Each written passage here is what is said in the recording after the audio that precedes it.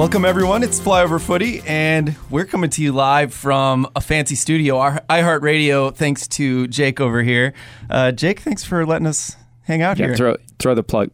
Thank you for throwing in the plug. Yeah, Z1077. I don't know if they know that we're here right now. We're just kind of in here doing it. Yeah, I wondered if it was going to be a problem if I outed you. Am I outing you right now? It's fine. It's fine. Like when all the iHeartRadio execs listen to this podcast, we're going to be in trouble. It just has to come under the iHeartRadio network, so maybe we'll have a conversation off air. After the episode, we'll they can talk to my agent. You know what I mean? I mean, we're not saying they're a sponsor yet. They're not our sponsor. Matt, how's it going, man? Always thank those who let us use some nice studios. Yeah. Things are going great. Yeah. I mean, it truly is awesome to be in a real radio studio. It's like silent if we don't talk, like it's silent in here and there's no echo. Between me and Jake, we're starting to improve our gear, but it's not going to sound as good as this for sure. We brought me in. We tried to make it sound a little better, and every episode has sounded different because we were in person, and then we did 2 virtual episodes. So it's just been this kind of inconsistent. We'll get there. We said we'll get there. We're figuring it out. We'll learn as we go. Absolutely. The small amount of background noise is kind of eerie, given the usual places and the background noises and the clinks and clattering of the drinks and stuff. So. Yeah. This is, I'm not saying it's eerie, but it's different. We can still clink some drinks. Yeah, we still could. Yeah. Even though we have to do it in a special way, which is totally fine with me. Everyone's got safety lids, sippy cups. We can't break anything here if we're going to illegally pirate make these things. We want to come back. we want them to let us come back. So you guys did your first show without me last week, and I thought it went really well. Jake, thanks for taking the reins, man. Yeah. It was cool. You guys talked about a lot of good stuff. There was a lot of stuff you talked about that I didn't even know about. I learned a lot actually from Flyover Footy. I thought that was super cool. I think some of the stuff was like a lot of the Duke stuff that happened between Duke and UCLA. I had no idea about that, and it was cool to hear about the stadium tour. And you guys talked a lot about like players and stuff, like homegrown signings and what can come through. And I think we'll maybe touch on some of that today. Well, I think at the very least, everybody needs to be aware of just how trash Duke is. If you walk away with nothing else from last week or last episode. I mean, they proved. We'll talk about it when we talk about the SLU game, but they proved it. They just continued. They gave us another video. It's not just a one-off. It's just Duke being Duke. Yeah, right. It's become their thing now. So it was nice for me to know that this is a continuation of Duke being Duke. But let's talk about it. It's a good segue. Like I got to take it. SLU versus Duke on Saturday night. SLU won 4-3. Wild game. Just really insane. But I didn't watch a lot of SLU this year. I don't think I knew how freaking good SLU is. Like, they looked really good against Duke. I thought it was super impressive. Jake, let's start with you, though. Like, what did you take from that game? I mean, one, there weren't a lot of Duke fans there. Because maybe they're fed up with Duke and how they play. I don't know. Right. Like you guys mentioned, we set records over at SLU. Yeah. The last time we had that many people there, I think the coach, Kevin Kalish, was playing the game or something like that. That was a cool little thing from That was awesome. Hockman. Last time we were this far, yeah. Yeah. Fantastic game.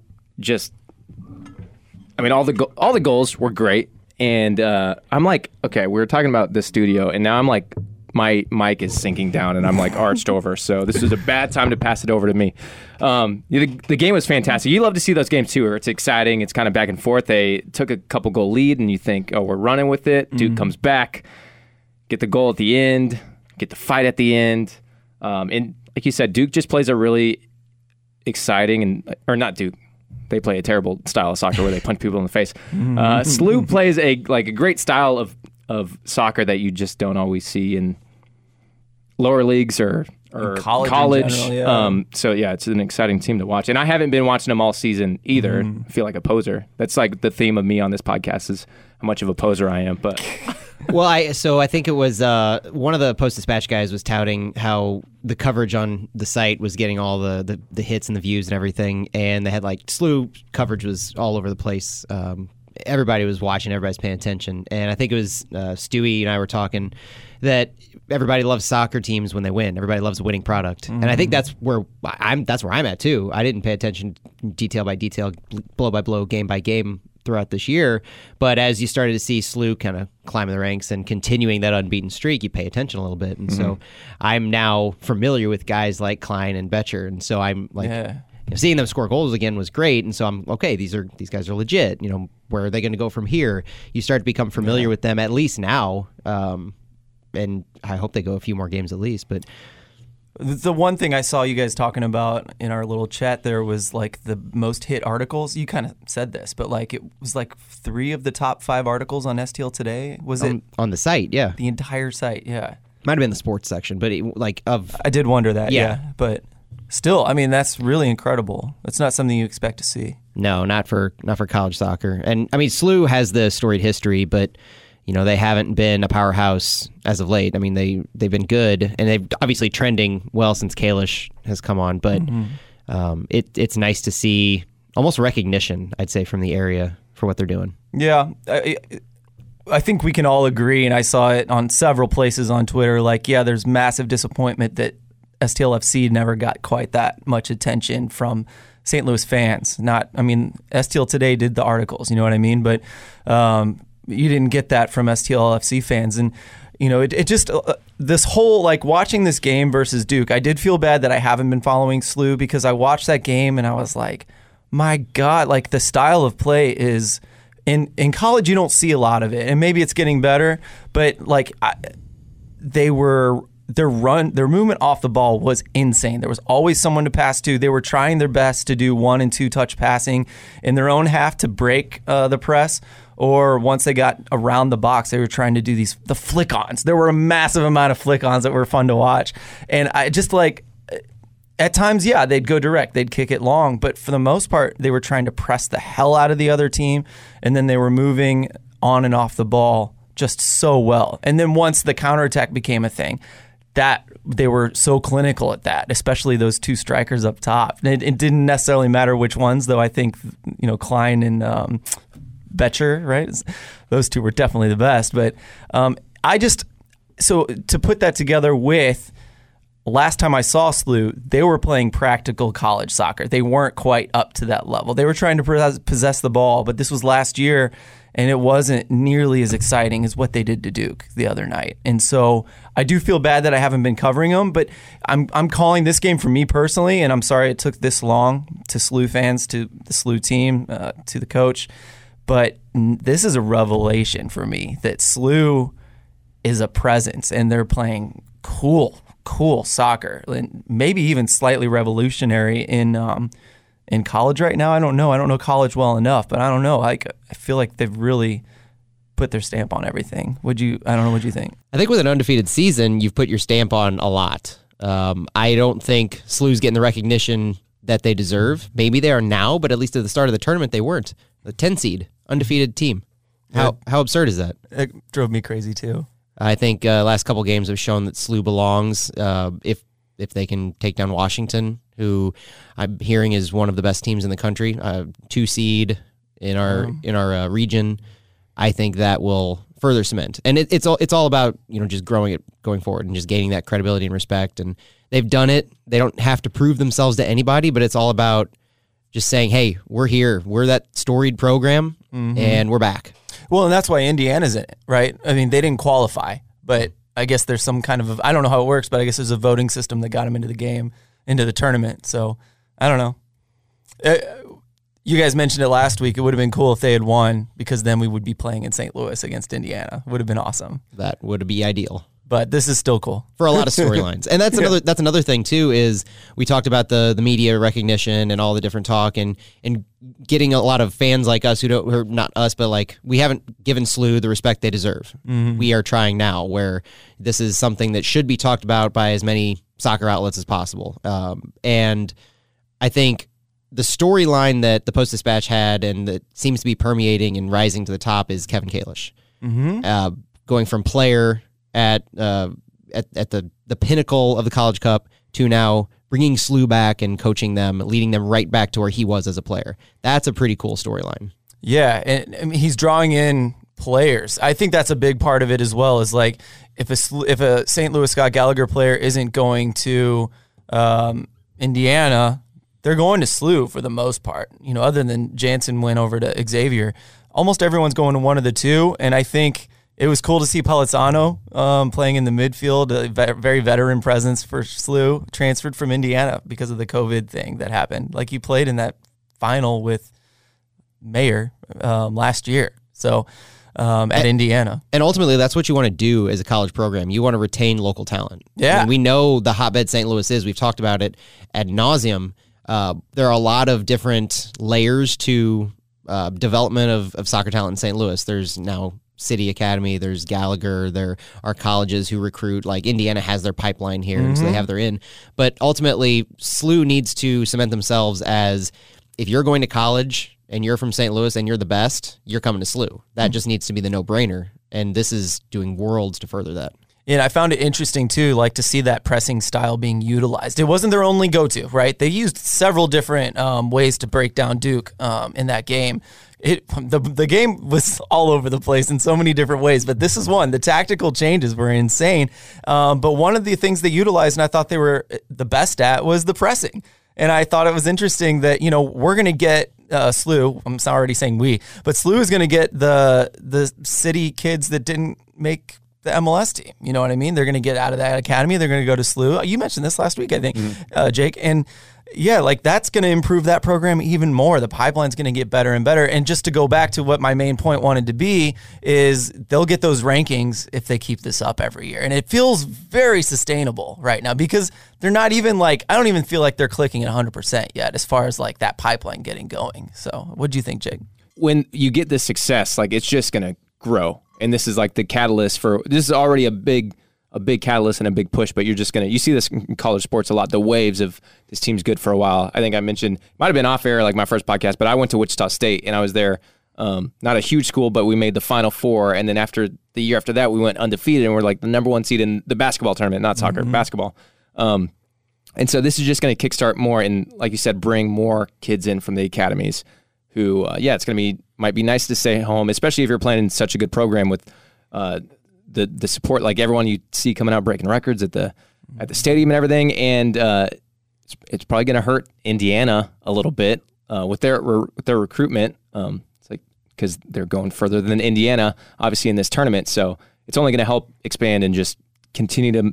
We're going to keep getting these big stories. It's going to keep happening. We're going to keep getting these big stories, which I know there's kind of like this. Oh yeah, of course people want these big stories. Of course people love reading about soccer, and we're like, why aren't you talking about it more? I think it's the reality of the ramp up to MLS. More people are going to catch on. More people are getting excited, and we're gonna keep getting these like new fans in. I mean, we're all saying like we're kind of new fans to SLU, and we're going to see that more with next year. There's going to be people who don't know about the LDL team when that's going, but halfway through the season, maybe they do well. They're like, wait, they're going to randomly think that our MLS team is playing, but it's the LDL team. It's just going to be this progression of we're going to keep hitting these like not speed bumps or anything, but little jolts of people shaking things up as the excitement builds and ramps up to MLS. Absolutely. And I'm almost like envisioning this like powerhouse of St. Louis soccer, and it's not going to be just City. I mean, Lutz is clearly open to talking to everyone. We know Kalish and Lutz have talked, you know, to what degree I don't know yet. Maybe we'll find out if we can talk to Kalish. Well, it gets to what we're going to talk about in a little bit with the MLS Next Fest and the ECNL tournament showcase. I mean, those are designed so scouts and colleges, and with City's Academy, you know that some of those teams are not going to go to the LDL level. They're not going to go to the MLS level. And so that relationship, the coaching the coaches, the working with the community, Kalish is a part of that, and they've seemingly been supportive, and so that relationship and that synergy that happens where the kids get an opportunity, whether it's with City or SLU, is going to happen, and so we're going to know some of those names who go to SLU just because of that. And it's mutually beneficial. You know what Absolutely. I mean? Like, sure, some of the, I don't want to call them, this is just for ease of mind because I have the word rejects in my head. Like the Academy rejects. I'm sorry, that's mean. It is what it is. But they don't make it into the pros, but they go to SLU. Every college kid dreams of the super draft. Like every college parent of a soccer player, they're like, we're just praying for that super draft, praying for MLS. Everyone quadruples down in college to get to MLS. I mean, who knows what they can do to improve in college, but once they go through SLU, there's a chance they've improved so much that they do make MLS and that maybe they do want to go straight to City. Maybe homegrown or whatever. Maybe they're going to be able to sign them before the Super Draft for some reason. You know, who knows how it's going to work, but, you know, it's mutually beneficial. I think I could see SLU becoming such a powerhouse that we're even drawing from other parts of the country to SLU and then sending them on to City. Who knows? Well, one of the things with college sports too, whether it's football, basketball, soccer, or what, is you have a new head coach, and the head coach is responsible for recruiting.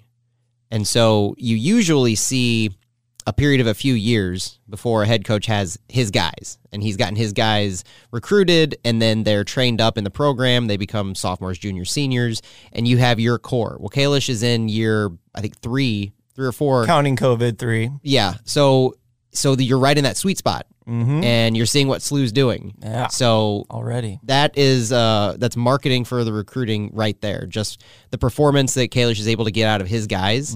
I mean, you want to be a part of that if you're a kid looking at your college choices. Yeah. And just real quick, like the powerhouse I'm mentioning between SLU and City, like I view that as a fan thing. You know, like you guys have touched on it, but like if we're going to pull this much for SLU being successful, you know, I think between the two soccer systems, there's going to be some good years. And even if one has a down year, we're going to have like soccer getting a lot of attention in St. Louis. And I just, again, another example of St. Louis fans probably like you just get a good feeling that they're going to show up for these teams, SLU and City. So just another good vibe. Any other thoughts on SLU before we move on?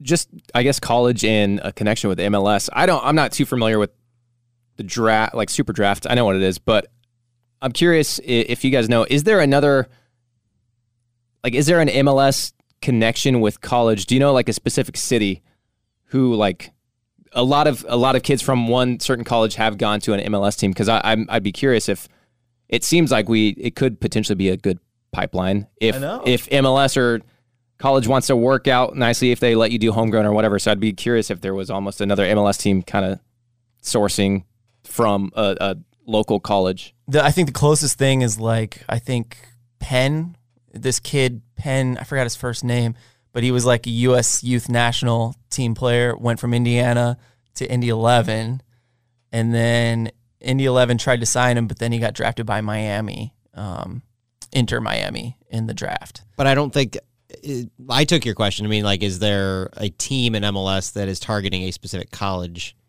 Right. Has that kind of... so Indy 11, like, similar. Because it's in the backyard, yeah. Yeah. That's all I meant by that. And right. That's a very minuscule example. Like, you're on, I was thinking the same thing. I mean, it may need to go to the draft, but if there is like a homegrown workaround where, hey, we get the first... We kind of talked about it last week with... but even if it's someone who's not like from Indiana or St. Louis, and they were recruited by SLU, but now it's like they have a direct pipeline to. Oh, it's like a secondary LDL team essentially. Well, exactly, and why not? If you can make it work. But it just occurred to me. So I was asking you guys if there was a homegrown player because I thought I had heard of one that got signed out of college before they hit the draft. Patrick Weah. Patrick Weah got signed to a homegrown contract after spending a year or two at SLU. By Minnesota United. Well, wasn't that... It's happened. Then that was the name we were, I think, alluding to, where Minnesota got to sign him as a homegrown because he grew up there, went to an academy in the area. Exactly. But Minnesota didn't have an academy at the time that he was up there. So the MLS roster rules state that you have to be in an MLS team's academy system for a year before you can claim as a homegrown. And there was a lot of publicity about Minnesota getting around that, seemingly just because they didn't have an opportunity to have an academy at the time. But he was in their territory. Correct. So obviously instead of MLS saying you didn't have an academy, you can't place homegrown rights on a kid, they did the opposite. Oh, well, since you didn't have an academy, we'll let you place homegrown rights since he was in a system in your territory. Mm-hmm. And we're hoping, right, as St. Louis fans, we're like hoping, and I'm banking on us being able to claim every single St. Louis Scott Gallagher Academy player that we can. You guys were pretty down on it, but like, and it's like, it's BS. It is. But if everyone else has done it, like it's one of our biggest, like the best things about St. Louis is St. Louis Scott Gallagher. It's the best thing we have going before this year. and we should be able to draw from it, in my opinion, because everyone else has been. I'm not saying it won't happen. I mean, MLS has they make rules up as they go along. Yeah. In these, so it's I'm banking on it. Precedence was set with Minnesota, so I could definitely see it happening. I just, I mean, a lot would go into it in that. That's a lot of guys. That's a lot of kids you could look at. Yeah. I mean, you're looking at like Joey Mayer. You're looking at Patrick Schulte. I mean, there are a lot of guys who we can just basically load up our LDL or our first year roster with, instead of them going to the super draft, which we would be eligible for. We could just say, oh, we're just going to claim homegrown. And that's how we get half our roster. If I'm Lutz, I've already talked to Patrick Schulte. Hey, man, I think SLU for one more year sounds like a really good idea. And then we'll homegrown sign you for this rookie year. You're going to be our number 1 or our number 2. You're in the first year of the team's existence in your hometown. Like, that's what I would be doing. And I'd be talking to MLS about how valuable it is for this soccer capital city to pull in its own players. I mean, why not just throw everything at the wall, at the kitchen sink, because we're one of the last 2 supposed expansion clubs for a while. So I know. Might as well just let teams do whatever they want and say, okay, we'll just figure out expansion rules later. I really hope it happens. I may be the only one. I don't know. Worst case scenario, I don't even feel dirty about it. Worst case scenario, Schulte stays in for another year, and we would get number 1 pick in the Super Draft anyway. Yeah, that's true. Conceivably in Las Vegas and whatever. And I don't know if I mean, what is it like, oh no, we can't pick between Schulte and Joey Mayer. Like, right. It's no bad choice there for the first pick. We wouldn't have to go far with our bus to the Mayor House, though. Yeah, right. As far as Nashville went. It's so true. No, I think it's a good shout. I mean, you almost see MLS doing it because they like the stories. They like the drama. They'll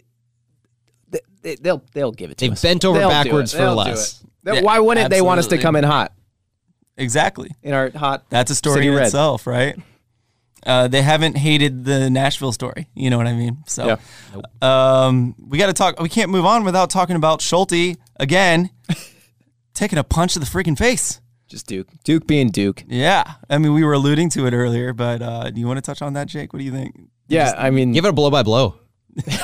Literally. So from the Twitter video, we thank you, Duke, for giving us more content to just prove to the whole world how terrible you are. So yeah, end of the game, looked like Schulte's just going up to say, hey, good game, man.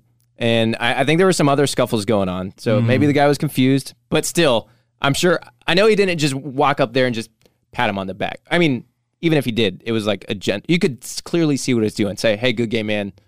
Well, Schulte was there for a couple seconds. It's not like he took him by surprise. No, exactly. And he probably said something too, like, hey, man, good game. And then he just turned around. Duke guy just turned around.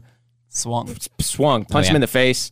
And Schulte, he did a good job of like backing up. I mean, he was just like, what the hell just happened? And just backed up, got away from it. He was good to not risk anything or like start fuming or anything, like get into it. He just like backed up, like, okay, idiot. And then I heard the guy got a red card and he's out. If he's playing next year, he'll be out the first game or something. Props to Schulte for not going down and acting like his face was completely busted up, like the Duke player did last week when he got what was coming to him. He got shoved and he literally rolled. Like 4 times. A dude rolled in the game too. A Duke player. I saw lots of like SLU alumni just like getting angry about it on Twitter. But did you guys see the TK tweet about that whole situation too? He like said, I'm really proud of Patrick in this situation. Oh, yeah. Yep. We've been working on this for years. So like, I think young Patrick might have swung back or something. You know what I mean? I thought he was almost cracking a joke. Like we've been working on like maneuver, like getting out of like moving your head and like not keeping his cool. Oh my gosh. Do you guys watch those Watke videos? It could have been a good Watke video of like for the USMNT where he like breaks down Berhalter's back behind the back pass. Oh, okay. Yeah. All right, sorry. That's a deep dive. That's my bad. Let's move on. Let's talk about you mentioned it, MLS Next Fest, Matt.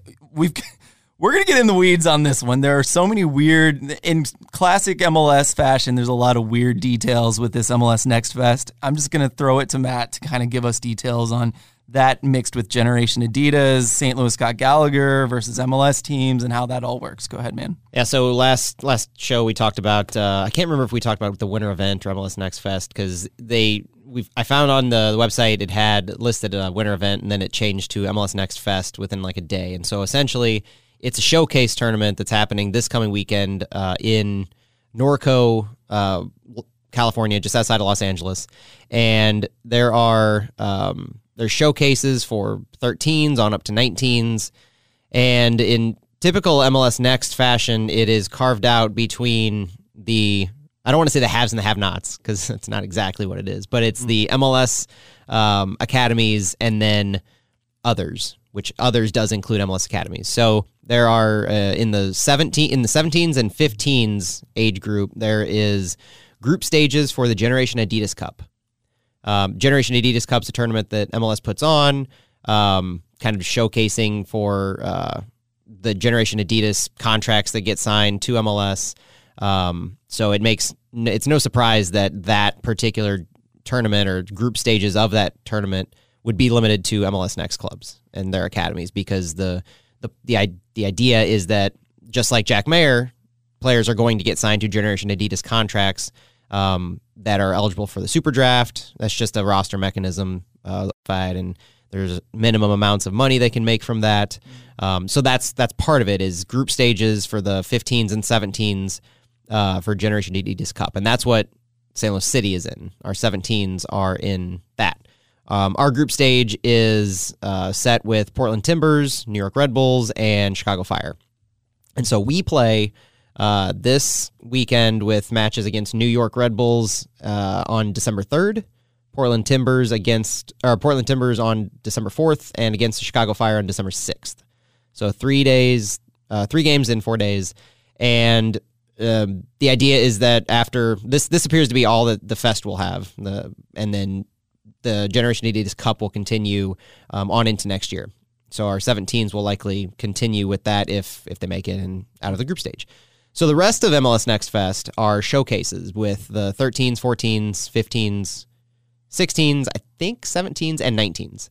And that's where St. Louis Scott Gallagher is participating. So Scott Gallagher has all of their teams that are competing in MLS Next now going to the showcase. And I've seen on Twitter some players are tweeting out some match dates and times, YouTube highlights, because ultimately this whole MLS Next Fest is a scouting opportunity. Mm-hmm. It's a showcase for agents, for scouts, for colleges to go have eyes on these players in one cohesive setting, to network and to kind of scout who they're wanting to sign. And we talked about it with SLU. That's where some of these players get first seen. That's where they're scouted. So that whole thing's happening, and MLS put out on their website some additional activities that are ongoing, both in person and virtual, as far as training opportunities and informational sessions for players and families. So it's a huge kind of event. It's the biggest event MLS Next has for this outside of MLS Next Cup. And this is more geared towards it's competition, but it's geared towards opportunities for players and visibility and identification. Concurrently, there's at least one other showcase type event going on in the U.S. this weekend.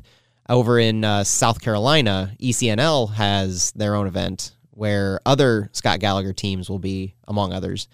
So ECNL teams and ages will be out there as well. And one of the interesting things that today came from a college soccer agent scout, a guy named Don Williams, who made a comment, which is very astute. He says, "It's a shame that MLS Next and ECNL Big Boys events are being held simultaneously at opposite ends of the country. Many college programs will be forced to make a choice of one or the other. It's a shame and not what's best for the players or coaches." I think we could all agree with that it goes to what we talk about pretty regularly, where MLS has essentially final say in youth development right now in the U.S. U.S. soccer has abdicated the throne after the DA folded, and they're kind of letting MLS run the show, which is not right. The first tier league should not be running youth development in the country. That should be the federation's job. And Taylor Twellman agrees with that, who retweeted that tweet saying, until one governing body helps all parties move in the same direction, this is what you get. So it's unfortunate that kind of everything's fractured in this sense, because you have to believe that, I mean, just from outside looking in without any true knowledge on the ground, that all of the best players, best quote unquote, are currently in the MLS Next league. So whether it's MLS academies or non-MLS academies, that means fewer opportunities for those ECNL if it plays out where the majority of or the top tier scouts or agents or the more prominent ones go to California instead of South Carolina. It's just fewer opportunities for no real reason. Yeah, and I can understand to some extent U.S. Soccer, who's not good at doing things, right? Like, they're bad at the Open Cup. Just look at the Open Cup. Horribly mishandled. It's gotten better, but it still has so much potential that's just being wasted because U.S. Soccer is bad at putting these kinds of things together. Matt, you just listed off stuff I had no idea all this stuff was going on during Generation Adidas. MLS is a corporation who has an extremely organized event with all these benefits to these kids, to the agents. It's probably nice and easy for them and probably smooth. You know what I mean? They just show up. They know exactly where to go. Someone's telling them with their badge, like, you go here, here, here. Dinner's here. They get a map probably. It's like super organized. That's really awesome that MLS is able to pull that off. I mean, we should give them credit because it's going to be an amazing event. But since they're in charge of that event, it's catered to their people, right? I mean, we as in St. Louis Scott Gallagher isn't even able to play in this Generation Adidas Cup, which we won took second or third in the other year. Yeah, and I think U19s. Nuance is the name of the game here, and we love that word here in St. Louis. But the layers to this, I mean, we could talk about this for hours. There are so many layers to why they're doing things the way they are and whether opportunities aren't being given to MLS Next academies that don't have MLS clubs. So let's just say St. Louis Scott Gallagher. I mean, fact of the matter is they are out there in that setting. So agents who come, scouts who come, colleges who come with an eye towards the MLS clubs will be there to see Scott Gallagher players as well. Mm-hmm. So they're part of the system that MLS put together that does cater to their academies because they're trying to grow. I mean, they are their own league. They're a business entity as well. They're trying to grow their clubs and their academies first and foremost. That's who they're looking out for, number one. And they're also giving these opportunities to non-MLS academies. Mm-hmm. So I think credit does need to be given in that sense. And you're right, Phil, that they've put together this massive. They've picked up the ball where U.S. Soccer failed, and you could go on and on about the relationship between MLS and U.S. Soccer, how interwoven things are with various people on the board and making decisions that seemingly cater to MLS. But if U.S. Soccer is not going to have a development academy, somebody has to. Like, that has to happen, and it shouldn't happen for MLS. The U.S. Soccer needs to be doing this, but with the cards that fell where they may after the DA, I think this seems like it's trending into the best it can be, given all things considered. Like, U.S. Soccer should be, but since they're not, we're at least not in a strictly closed MLS academy system here. We're not having an event and a league for 13s to 19-year-olds that is only MLS. Like, opportunities are being given to all these other clubs to participate and play us. Like, Gallagher played City. Those kinds of matchups are occurring. City's played an untold number of non-MLS teams. Those are happening. And so we're getting experience, visibility, and opportunity for these non-MLS academies to be in the ecosystem that MLS has had to create, almost out of necessity.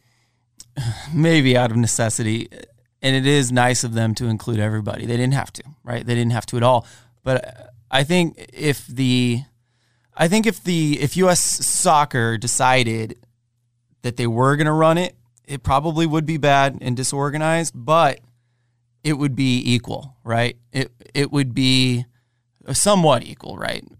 So maybe, but I guarantee you the best ECNL teams and even some of the best USL Academy teams would end up playing some of the best in MLS Next, whether they're MLS or not. Well, St. Louis FC proved that. Exactly.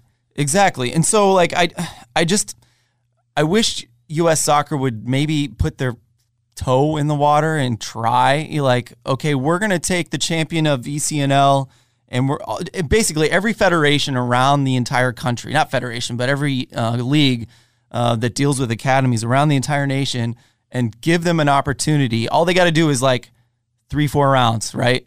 And just give everybody an opportunity to play, everybody, the best teams. And then at least it would feel more fair. And then that could be an event, and they could dip their toe into trying to throw a scouting event for, the top teams in the country among all the other leagues, an interleague cup of some sort. A super cup. Yeah. I mean, that would be more fair. And that's like, if U.S. Soccer cared about fairness, I think they would try something, but they don't want to spend the money. They don't want to expend the resources to put out a product that's probably going to get suck, and they're probably going to get ripped for Open Cup, but I'd like them to try. They've spent so much time, U.S. Soccer has spent so much time and money to build up the structure that they have, which is inherently unequal, inequality abound, just because of the single entity structure, the lack of pro-rel, all of that. But the problem is that they went from absolutely nothing in the early 90s, absolutely nothing, to what we have now, which if you compare just what we have now to what we had then, I don't think anybody would say I'd rather have what we had in the early 90s. Mm-hmm. So they've spent all this money and time to build that infrastructure and that way of doing soccer in this country, which has made a lot of people rich, and a lot of those people are making the decisions and have a huge stake in the game. So they've got themselves into this position where they've built up soccer in the U.S. and done a great job of building it up from what it was, but they've done it in this way, so there's really no going the way we see it in Europe. Mm-mm. No, and I mean, the money's there, right? The way they've built it means there's money in every single club, and it's because they've developed a product that people are willing to invest millions, billions even into, and so they've got the money. No tournament in the country is going to be fair just because MLS just has so much more resources. In U.S. Soccer, I mean, that's why they aren't going to try it. They don't have the resources, even that MLS does. Yeah, but I think let's be fair though, that the way it's trending isn't necessarily bad. It's not what we would like. All I'm mentioning are the bad sides, right? And all you're mentioning are the good sides, which is that's how it should be. I agree with you. I agree with you. But what I'm saying is that with everything that's inherently flawed with the system, like going back to the national team conversations about how we're developing our own talent, and we've got this golden generation that isn't a golden generation because we're continually going to be developing these players. It's not like this one-time golden generation anymore because we have the infrastructure to develop the players who are going to take their positions, and we've got them in the pipeline. Yeah. And that's being built on the backs of what U.S. Soccer and MLS and USL and everything has done so far. So we're doing things an entirely different way than Europe. We're starting way behind them in the grand scheme of things. But who's to say that in 20 years from now, we're not, I mean, this is obviously pie in the sky, my just rose-colored goggles here, but who's to say in 20 years from now, our way doesn't end up being better the way the world is working? For sure. So. Well, and my last pie in the sky thing is that, we just saw this week in USL, I always get his name wrong, Jonathan Gomez, yes, from Louisville City. USL is finally not finally, but they've gotten big enough that they can, and honestly, I think MLS has gotten so big that now USL has a place to fill. That's a lot of MLS players are going to be too expensive for a lot of leagues out there in the world, where USL can step in and be like, we've got this left back whose quality, he's not going to cost you that much compared to an MLS player. You give us $1 million, or in this case, $100,000, but he'd go for like $1 million. That's big money for a club like Louisville City, and Real Sociedad has a great player for only $1 million. I mean, that's a good deal too. And so, yeah, I love where MLS is for all the reasons you mentioned, Matt. I know I was negative, but I agree with everything you said. I really Somebody needs to be negative to me. Well, actually, doesn't make for good listening if But when we're talking about Twitterverse, you're a rarity in this world, Matt. I think you're a ray of sunshine for MLS on Twitter. But I will just say that USL has a hole to fill too to improve that golden generation that hopefully becomes just like a golden pipeline. Jake, I'm sorry, we got real nerdy on you. Any thoughts on all of this stuff? No, it's all good. I guess if what my question is, like, what is U.S. soccer's goal? And one of the goals would be build this successful, or you would think make the U.S. men's national team successful. So with this golden generation we have now, and hopefully is going to continue, and it looks like it's continuing thanks to maybe MLS academies and sending kids off and out into Europe, like we kind of mentioned last week. So is U.S. soccer, if we want them to take over like the academies or programs and host tournaments and events to develop these, it seems like are they just like piggybacking off MLS, and are they cool with that? And is that their goal? Is that a goal? It's like, well, MLS is doing a decent job. Do we just let them roll with it and kind of sit in the back? And there's these weird strings being pulled here and there. Who knows? I don't know. Corporations and money are weird things, but I'm not trying to put a big conspiracy theory out there or anything. Well, it's out there, so yeah. But what is? You think that's the goal? It's like develop and have a successful U.S. men's national team and women's means success for U.S. soccer and growing the sport. But it's like, are you gonna do something about it, or let someone else do something about it? Well, that's the funny thing is that, they did finally sever ties where they were both part of SOM, right? MLS and national team were part of the same marketing crew. And it makes sense. Like, you look at every successful World Cup team, their domestic league is amazing, right? France, Italy, Spain. So, like, I think that's the idea that, like, if we can get MLS to be one of the best in the world, or at least top 20, top 15, maybe top 10 in the world, then we have a chance at the World Cup, that golden pipeline. They've always viewed it as like being hand in hand. So it makes sense for them to work together. But I think what they didn't think about, no foresight whatsoever, was like what it would do to the rest of the leagues in the country. And we're such a big country. There's a lot of leagues that would miss out in those situations. And I think they're trying to rectify that. And that's what I said today. And when I tweeted that stuff out too, and I sounded really bitter, where like, a lot of people have been left behind and embittered against MLS because of this like relationship that was just, I don't know what's the word for it. It was clearly unfair to a large portion of soccer in the country, even if it makes sense to do it. Which part are you talking about? Just the way MLS is structured? Yeah. Well, and how they even if they weren't conspiracy theory behind the scenes, it looked like they were, and it felt like they were, like certain Open Cup decisions, like if you're in the same house and you're making decisions that happen to benefit one side more than the other, you're just going to point the finger because it's just too easy. You know what I mean? And I don't know what they did. It doesn't matter. And none of this really matters, but because I do think we're moving in the right direction. They did. They separated themselves. I think USMNT is no longer a part of SOM. Is that correct? Well, they separated the marketing of it, yeah. So like media rights, where MLS is selling their media rights for 2022 and beyond. But you mentioned personnel, like a lot of USMNT guys are MLS guys. So. Yeah. U.S. Soccer is no longer a part of that. So like, U.S. Soccer is not being represented by SOM, which is the marketing arm of MLS, and that's actually a massive step. It kind of is interesting to see where MLS goes from there too, because MLS probably wouldn't have had their $90 million a year deal if USMNT hadn't been a part of that. So they've had their media rights deal for a while, and true, because they signed that before we didn't make the 18 World Cup. And so MNT was still a hot property at that time, and they kind of pulled, and that's like way back in like 2002 or something when SOM first started. That's how MLS raised themselves up, is they tied themselves, they hitched their wagon to U.S. Soccer with SOM. And SOM's how MLS kind of was able to financially grow in the way that they did. So now you can see it as U.S. Soccer saying, all right, we're done with you. We're going to do it ourselves. We're going to hire in-house marketers, advertisers, and we're going to get our own deal. You could also see it as, because they've done that, MLS now has to stand on their own 2 feet. And it sounds weird to say that because they've been catered to, and you're not wrong in any of that. They have been catered to in a lot of the decisions that have been made.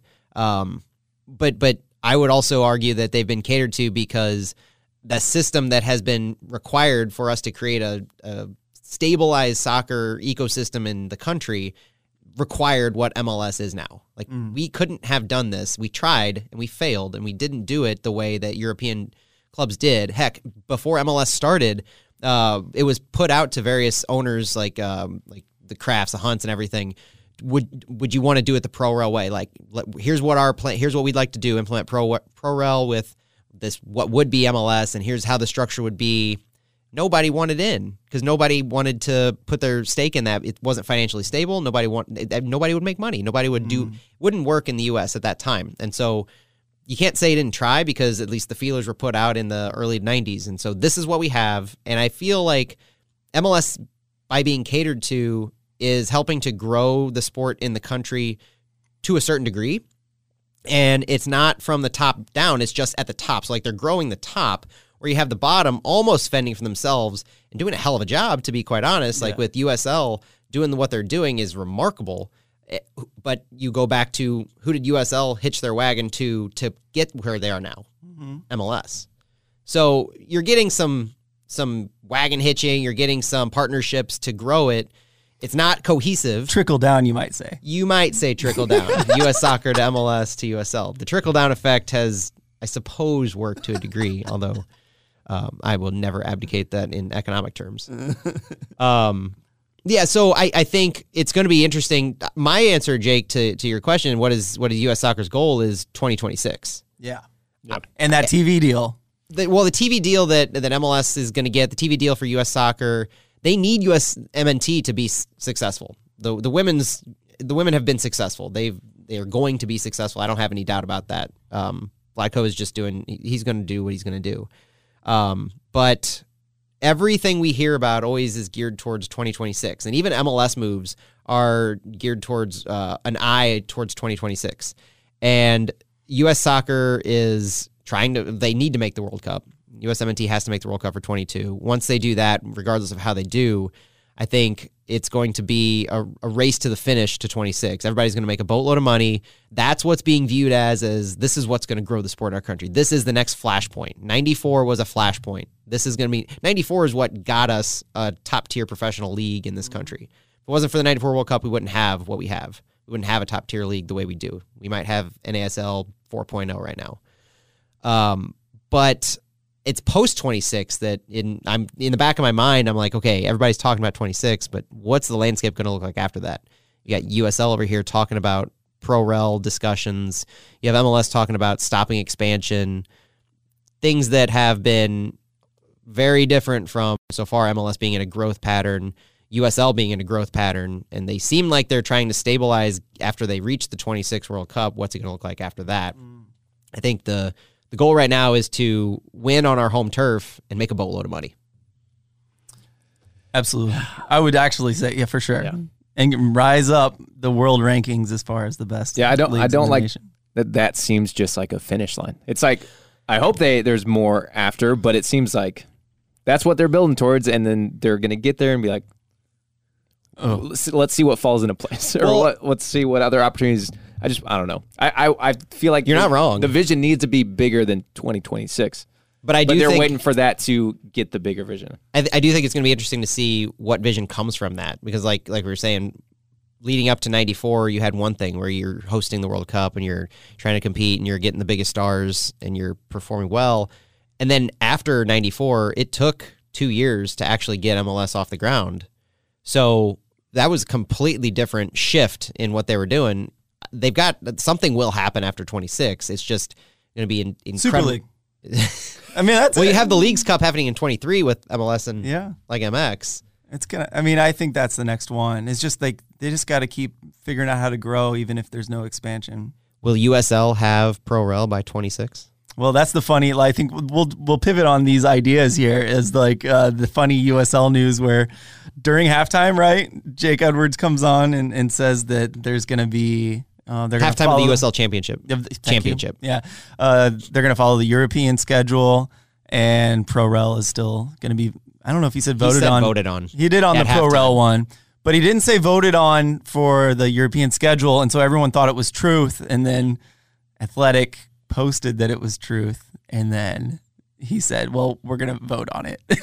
Well, the Athletic posted, But we're not voting on it in December. right. Athletic posted it was truth, and then they referenced their reporting from like July where they're like, yeah, they're going to vote on it Yeah. as continuing confirmation. And then Bad comms there. Bad comms. Like, Jake's message should have been clear for sure. And I mean, everyone over freaked out as usual. But anyway, that's a fun one. That's some news for this week. There was something else I was going to mention too, and now I can't think of what it was. that was a pretty hard pivot from. You mentioned it. I was going to say real quick, that started us talking about Academy and their tournament this weekend. So Oh, I know. Yeah. Get used to it, Jake. I know, I'm just saying, I want to remind people, don't forget about the Academy is playing this weekend. Yeah. Thank you. And so Good call, bringing man. it way back to that as we close the loop on this segment. I do. Oh, the numbers. I wanted to mention your argument with Grant Wall. Oh, The viewer numbers. so I don't really want to. I didn't mean to interrupt you. No. That's a totally. Let me finish this one first. Yeah. So I just didn't want to forget. no. So I don't like how little information is coming out about the. I get that it's an ID showcase for everybody who's going out there, but like we're fans of the club. I want to know what's going on. Club has been pretty silent on everything related to this tournament. I think the only things that have come out have probably been either from me or people that I'm friends with, or the other podcasts in St. Louis who care to track it down themselves, which is awesome. We've talked about how that's kind of a fun thing to do now while we can. But I would like to see at least something in the next few days of, hey, this is happening. Because if people, I don't have a far reach. If people don't hear what I say or people don't listen to a podcast that we're doing, they're not going to know that the team that has been playing here in Creve Coeur for 5 months and is the precursor to the MLS club, they're going out to LA to play other MLS teams. Yeah. So I'd like to see something from the club that just at least says, hey, this is happening. Yeah, there's been a lot of focus on the stadium because I think that's what average people in It's St. the sexy Louis, thing. Yeah. The bill payers are going to love that kind of thing. Mm-hmm. And us nerds, whatever. If we don't get any stream or anything, I just want to watch it. Like, it'd be great to watch it. We might just need a parent to get up there with Facebook Live or something. Track it down from one of the teams, or have to get weird and start tracking the Red Bull and Timbers and Fire Academy parents and stuff. Is it not going to be streamed? I guess only some We don't games. know. Yeah. Well, even MLS hasn't announced that, I guess. MLS Cup, if we use that as the gauge, then some games may be streamed, because they streamed some games in MLS Next Cup. Mm-hmm. Not all, but select games. Same with Generation Adidas. I got to watch a couple of those St. Louis Scott Gallagher games they played. But I think it was just the finals ones. I don't know. We'll see. I'm sure a schedule will drop with MLS, and hopefully the team will push that as well. Yep. Maybe we should edit this out. Did that Grant Wall thing not go well for you? I don't know what happened. No. I just know like the numbers were confused, Okay. and you talked to Grant Wall about it. That's all I knew. So I'll give you a timeline from my perspective. So I before Thanksgiving, I was like, oh my God, this is going to be amazing. MLS has a match on Thanksgiving. Ratings are going to be through the roof. Like, it's going to follow all the football. It's going to be, there's like two things on to watch. It's MLS or football, and we're following a football game. Like, the ratings are going to be great. And so I was checking this website, Showbuzz Daily, which I'm also a pro wrestling fan, and I think every pro wrestling fan watches ratings because that's the thing to do. I started doing that when I was a teenager in WCW, WWF. Crazy. Yeah, so the ratings wars. That was part of my childhood. Yeah. Oh, there you go. Okay. Yeah. The ratings wars. That's where you got to say it. I didn't follow the ratings, but You're familiar with the concept. Yeah. So that's the site that I am familiar with, and so I checked it out, and they had a Thanksgiving broadcasting cable up, and so I looked at it, and it said that on the site, which is always reliable, and Hollywood Reporter even referenced them as well. They said that the MLS match between the Rapids and the Timbers drew 7.2 million viewers, which is absurd. The highest MLS rated match ever is like 3 million and change back in 96. So this was an absurd number. So I tweeted it out, and I was overjoyed because I was like, this is over double. How it's absurdly high. Admittedly, you see that number, it's absurd. And so Sam Stejskal tweeted it out as well, completely separate from me, but tweeted out the same number. And so I was full speed ahead. I was like, oh yeah, this is we're gung ho about this. We're always playing on Thanksgiving. Like next year, I know we can't, but after that, it's always. And then I see somebody post like it's questionable or something like that, and so I was like trying to figure out who's questioning it. Come across Grant Wall tweet, and Grant Wall was saying he posted information. He didn't post where he got his information from. He just said something to the effect of people were misinformed, or what they sent out wasn't right. I don't know why they would send it out, without checking. Obviously, referring to Sam, and so he's tweeting out a number of like 1.89, which is good for MLS. It's not like groundbreaking, earth shattering, but it's good. It's one of the highest ratings they've gotten, and I think the highest Fox has ever had. But I asked him. I replied to him, and I posted both the graph from Showbuzz Daily and the Hollywood Reporter article citing 7.2. Yeah. And I was like, Grant, you have no sources here. Like, you're just saying, like, they're wrong, and here's the right number. Like, you got to cite sources. And he goes, I talked to people. Yeah. I was like, I get that you have sources and you have inside information. That is such a Grant Wall thing to say, too. And I'm still getting mentions on it for God only knows why. But I know. People both on the side of like, well, you got to trust Grant implicitly because he knows his stuff. He's got his sources. And then folks saying like, you can't just say you showed your work and cite sources. Like, I talked to people. Well, I'm showing my work. It's not showing your work. Like, you were right in the end. He was right in the end because he apparently called Fox executives, and Fox eventually tweeted their PR stuff out saying what happened was the ratings from Showbuzz apparently took at the top of the hour, which was still NFL, the game or post-game or something, and so it didn't capture the actual match. So they eventually, but it's just the concept of I can just say this, and they're wrong because they cite their sources, but I'm right, and I don't have to tell you anything about like that. I talked to executives. I talked to multiple unnamed sources. Like, I'll take any nugget you have as long as you're not just saying conflicting information without any type of a citation. Like, he made a point which is valid, that journalists... I just wish he was humble when he replied to you. Yeah, and you did come in hot in his fair. I do remember what you said. You came in a little hot. So, with like, sources. I was so sure. But he could have said, like, I've talked to people. I can't tell you who it is. Just be, like, humble about it. But no, the dude basically came in and was like, I'm fucking Grant Wall. Get out. Yeah, I mean, that kind of shit drives me crazy. It doesn't matter who you are, how famous you are, how much work you've put in, which he really has. Still, you don't have to act that way. And he does do the work, and he was right in the end. He was right, but in the wrong way. And I was wrong in the right way. Yeah. Just like, Sam was using the sources that are right 99.99% of the time, no matter if they seem absurd or not, because let's be honest, the NFL match had 26 million people watching. It's not absurd to think that 7 million people could have left their TV on afterwards. Yeah. So that the numbers, it's not like, and one of his points was if what you see on social media seems really absurd, you should do some more digging and look at and call some people and stuff like that. It's not that absurd to think that of the 26 million who watched, 7 might have stuck around. So it was a fun back and forth. Yep. I've definitely done something exactly like that. Mine was more embarrassing, though, for sure. Let's talk about... Stu, I wanted to talk... So I was hoping to pivot kind of into Stuart asking this question.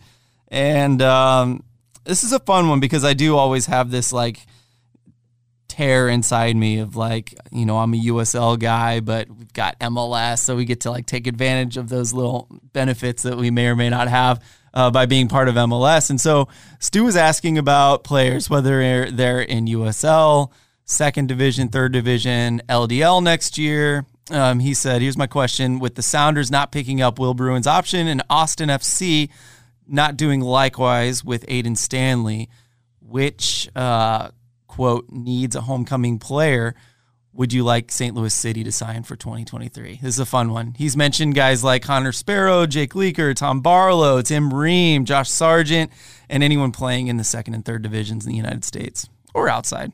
St. Louis players, who would you guys like to see? I'm going to have to pass on this question.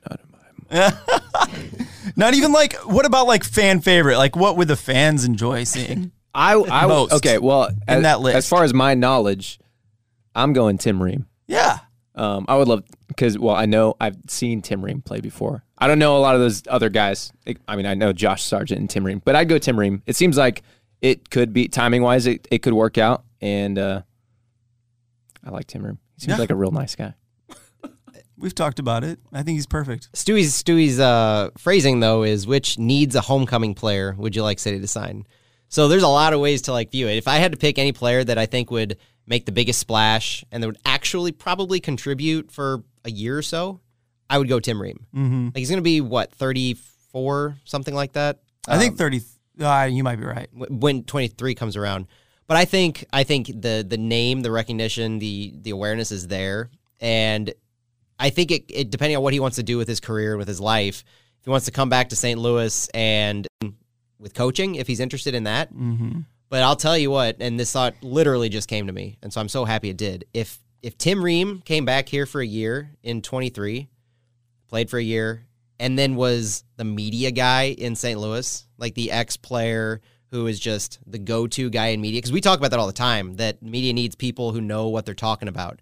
Media needs people who are experts, and 101 has all of these former players and stuff. If Tim Ream came back and decided he didn't want to do coaching, he wants to do broadcast, and he got on and it was Tim Ream doing color locally, how cool would that be? And I would love for him to be able to, like all the local media guys that don't know about soccer, like bring him in, like learn something, and like it won't be like you and me, like, hey, stop calling it this. Like Tim Ream would be like, well, kindly, we say this, or this is really what you might have thought if you experienced it. Like he would be able to like guide these guys to like actually know about soccer, and they would feel lucky to talk to him because he's a national team player. He's got a reputation. He's got history. Yeah. I love that. I think that's really cool. I'd rather for his sake, I almost would rather see him in the coaching realm, but. Agreed. Maybe he's like an ugly beast. And that's the thing. That's the knee jerk is that I don't know why, but I just assume because he's so knowledgeable about the game. Yeah. He would that would be the natural progression he would go to. And even if he does do that, I think there are so many options and opportunities. You do a year with City, and maybe your deal includes that post-playing career coaching role, whatever it ends up being, whether it's the academy, LDL, a lot of different opportunities for coaches in this system. I think that would be awesome to see. Absolutely. I was going to say Tom Barlow would be interesting. Mm-hmm. I don't know if he just isn't. I mean, he's had an awesome trajectory right now, going through Red Bulls 2 up to the main squad. What I think would be really interesting if Tom Barlow came with Bradley Carnell as our head coach, who's the Red Bulls assistant. And then what ended up playing out was Carnell comes and he actively seeks out Tom Barlow, which kind of would say something about Tom, even though he hasn't really shined bright with New York. He's good, serviceable. Mm-hmm. He's a quality player. He probably doesn't stand out in the sense of all of the other guys like Will or Connor or anybody. But I think that would be an interesting story of new head coach brings along the local kid that he coached for years in New York. Mm-hmm. Completely agree. I think I would love to see him come, even if he ends up being the local kid who subs into a game every fourth or fifth game. That's kind of what he's doing for New York right now. So I'd love to see that as well. It's tough though, because you look at all the guys who are in MLS and who do we want to come, and that's why I mentioned Stewie's phrasing, because who do we want to come as like the homecoming person? Because we're gonna have local guys on our roster from our own academy. So these are gonna be the homecoming of who is now coming to St. Louis because we have a pro team. Yeah. I think my answer will be even over. This is the if you didn't care about PR, if you just cared about like you want a quality player who St. Louisans will celebrate, it's Jack Marr, and I think we could get him if things were to swing our way. I think they would protect him, Nashville, but there's the whatever draft, the expansion draft where Nashville has to put up a certain amount of players. Well, that's why the expansion draft in a couple weeks with Charlotte's going to be important to watch, to see who they pick from and who will be protected for us. I'm praying there's not a Nashville player that goes. Well, we've got two St. Louisans who play for Nashville, so That's do we need true. a keeper? If Schulte not available, do we want to take Joe Willis? He's 33, 35, something like that. That's nothing. You're right. For a keeper. That'd be fine. I doubt he leaves, though. He's in a good spot to be a keeper. I mean, He is. they defend like mad crazy. I got a question about the expansion drafts because I don't know all the details about it. So what do teams put up? Like, are they told they have to put up certain players, and do they get to pick who they're putting up? Or Yeah, I think there's certain requirements with who they can and cannot put up, but they do get to choose. And this is what I was about to say, is that a lot of deals, we'll just buy him from you before the draft so that you don't have to lose him in the draft. And like they'll offer him Gam and Tam usually to try to. So we could steal some of these players just like outside of the draft, or like sometimes they'll pick someone and sell that guy or trade that guy to get someone else. And so that's, just stuff that has happened. It's going to be fun. Yeah, this expansion draft. We'll see some weird things that happen right before and right after. You can't trade during the draft, but with trades and Gam and Tam and what teams want to acquire, like what for giving up certain players, it'll be an interesting thing to see. Like, do they sell him back to the team? I feel like that's happened as well. Like we pick him and they're like no, and they almost like a sign and trade type thing. Yeah. Anyway, it's insane. It'll be fun. Yeah. We'll learn better when we get to that. I'll pay attention to the Charlotte one when that happens. And so that's my official answer, Jack Mayer. I've been wanting to say this for a long time. I looked up for our LDL team next year. This wasn't the question, but I've been like trying to think who's my number one player who I'd like to steal from lower division soccer to play in LDL, or even college maybe, or the academy if they would go straight pro. And what is his name? Mateo Kidd has played for Chicago House. He played almost every game last year, and he was great under Preki. He was like one of the few players that was great under Preki. The kid knows how to press. He's a pressing monster. He has an engine that never dies. He's the only one that like scored a goal against DC United in a friendly back in the day under Preki. So like this kid, like he's not shining yet, but I think if he got into the LDL team, I could see him improving so much under good coaching and in a system that works for him, like a pressing system, that I would love to see Mateo Kidd. Have you guys thought about like players you'd like to see in LDL that perhaps played on the U23 team last year? Guys that would see the LDL as an opportunity that isn't inside of our academy already. I haven't given it a whole lot of thought on individual players. I'm just interested to see how our academy grows into that. Mm-hmm. Yeah. I'm focused on who I want to see from our own 17s and maybe 16 squad make that step up. Yeah, I have the same thought because I think we talked about it last week or maybe the week before, where I think I asked the question like how out of the group that we're seeing now, like what is there a big chunk or like what group or specific players do you think will be ready to play in that LDL team next year? Which is, I think there's an opportunity, and I think there is going to be a good chunk, and it's going to be interesting to see how they feel around it. Agree. Well, and that's one other thing that happened since we last did a show is City had open trials. That's true. For their LDL squad. This past Sunday, they had at least 2 sessions, and they filled up quick. As soon as they were released, they had 60 in each time slot, so 60 people for 2-hour periods, 120 total, and they may open up another one. But I'm interested to see just how the roster forms, whether they look to some of the NISA guys or whether who they scout kind of from different parts of the country, how they and other teams too in currently USL Championship, like how the rosters are formed just across the board is really interesting to me. Yeah. There wasn't a list of who participated, was there? Or we haven't seen photos yet? No, I didn't. That'd be interesting. I only saw one tweet, and it was by the St. Louis Lions account. So it tells me that there were Lions players that were probably there. I'm sure. And that would not surprise me at all. I forgot he wore number 10 with St. Louis Scott Gallagher, U23's Hassan. I forgot his first name. He was my hero for that whole season. He was so good. Sorry, I'm backed off.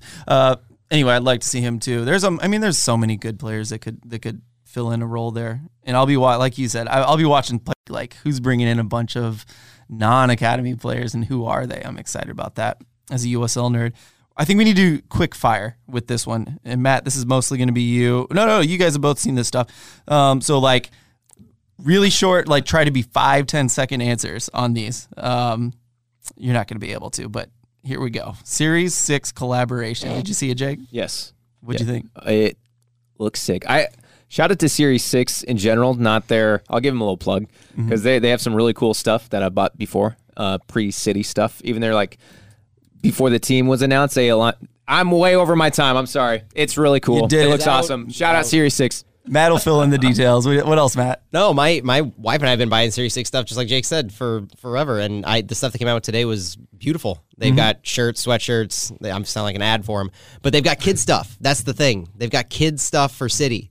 So I've bought my kids a couple City Crest shirts, but they're Fanatics brands. They're whatever. They wear them because they're kids. They don't know any better. But these are nice clothes, and it looks good. And so I'm excited for it. Yeah. So my thought is keep doing collaborations, City, because what these guys came up with was different than anything they would have put out, right? And it's a local group, right? So that's supporting a local group, local collaboration. Love that kind of thing. It's the second collaboration they've done with Series. Well, they've done a bunch before they were St. Louis okay. City. So they did a lot of MLS for the Loose shirts. That was Series 6 too. That's right. The We Did It stuff, or You Did It or something. They had shirts that they were giving away at Urban Chestnut. That was Series 6 too. They did the City Dutchtown shirt.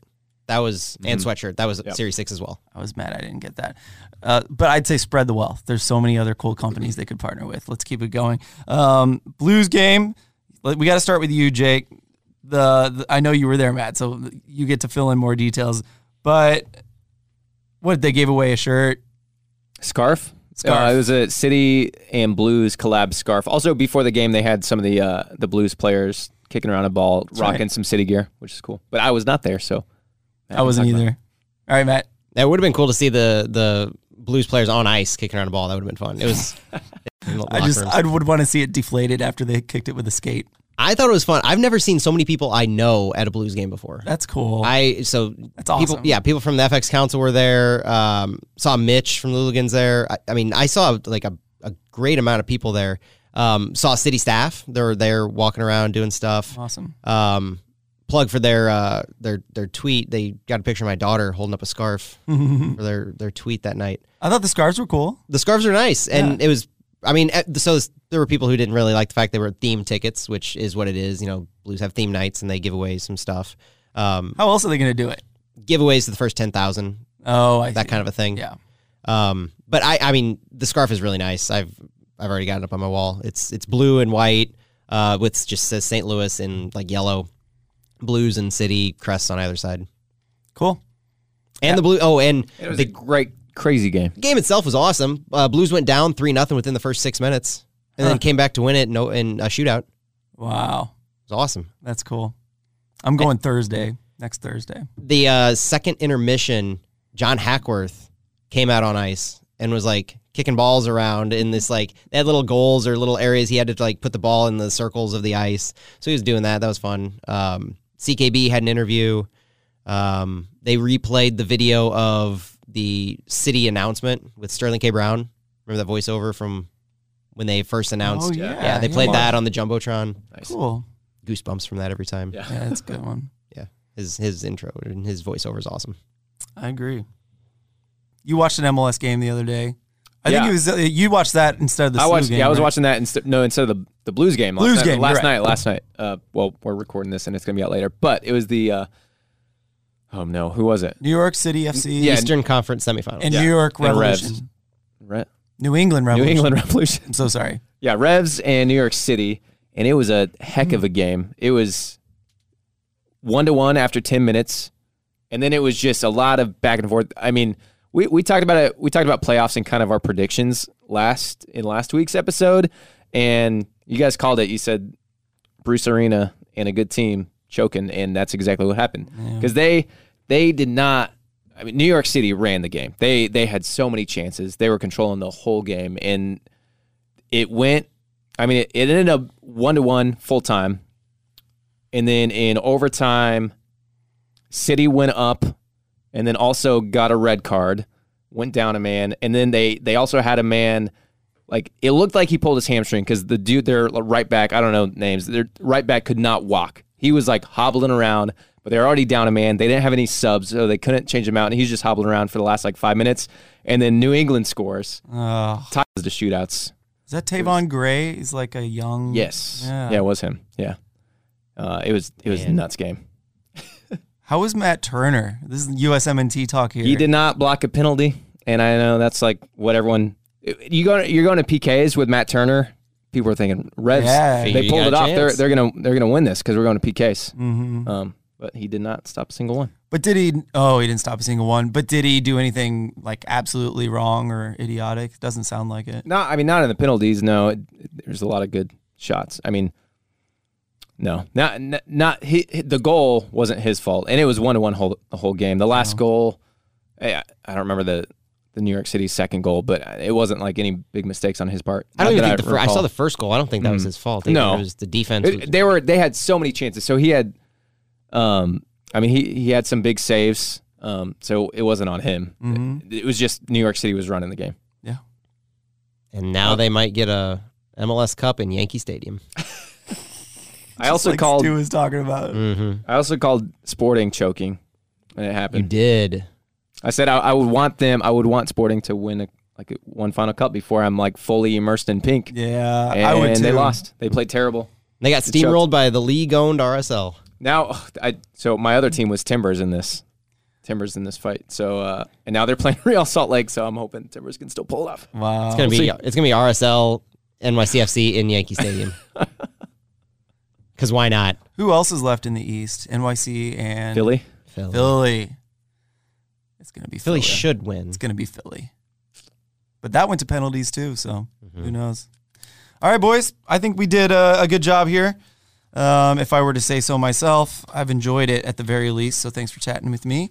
That's it for today, and maybe a show next week after another SLU game. Maybe one in 2 weeks. We'll see. Hopefully good news. Oh, SLU Saturday night. The game is Saturday at 7 p.m. and there's a watch party at Amsterdam Tavern. Just throwing it out there. Very nice. Jake will be there. You can meet him. I think I will be there. There you go. Just look for the guy with the mustache. Can't miss them. That's usually the thing you can see. All right, man. Thanks everybody for chatting, and thanks everyone for listening. Talk to you soon.